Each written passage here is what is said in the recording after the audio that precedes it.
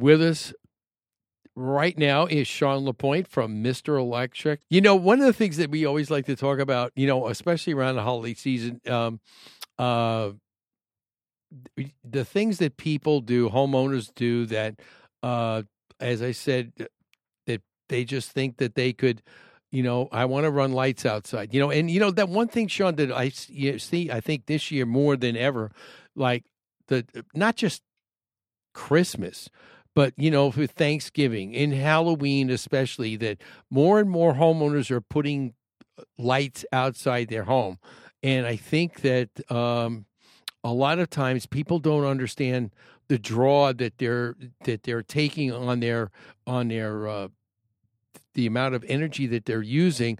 And then obviously they're doing, you could plug in as much as you want, but just use the right equipment to be able to have that and operate safely. Because, one of the things that one of my pet peeves is for years, I can't stand it when I drive around in July and I see people with those icicle lights hanging from their fascia boards.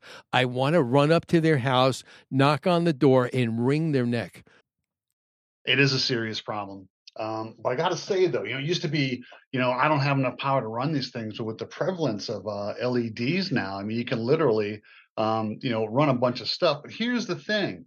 If you look at your LED string, oftentimes they'll say, hey, you can only run a certain amount of length on the string. The caveat is they put a much smaller wire to account for the reduced amount of current draw that this new LED stuff, only requires.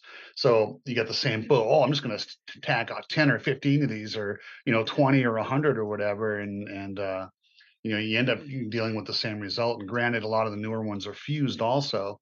And so I would have to say from a power standpoint, probably not as much of an issue. However, the sun definitely doesn't do anything for those guys, when they're up there all year long. Oh yeah.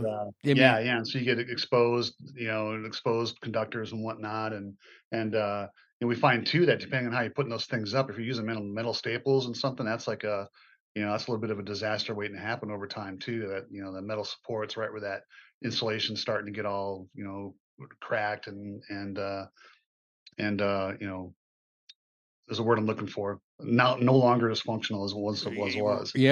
Absolutely. Yeah, it's not performing like it was designed to. Sean, thanks so much for taking time out today. And again, if any of our listeners are in the Phoenix Maricopa County area, make sure that if you have any electrical problems, Sean, give them your contact information, please. Oh my gosh, you can always find us on social media or the web. Just look up Mr. Electric. We're the only one in town. Phone number is 480-503-2426 and MrElectric.com. And speaking of AI, I got to tell you, Steve, this has been an AI generated version of Sean from Mr. Electric. The real Sean's actually out on the golf course right now. And he didn't call me. He must have had the foursome was full. You're a great American. I love you.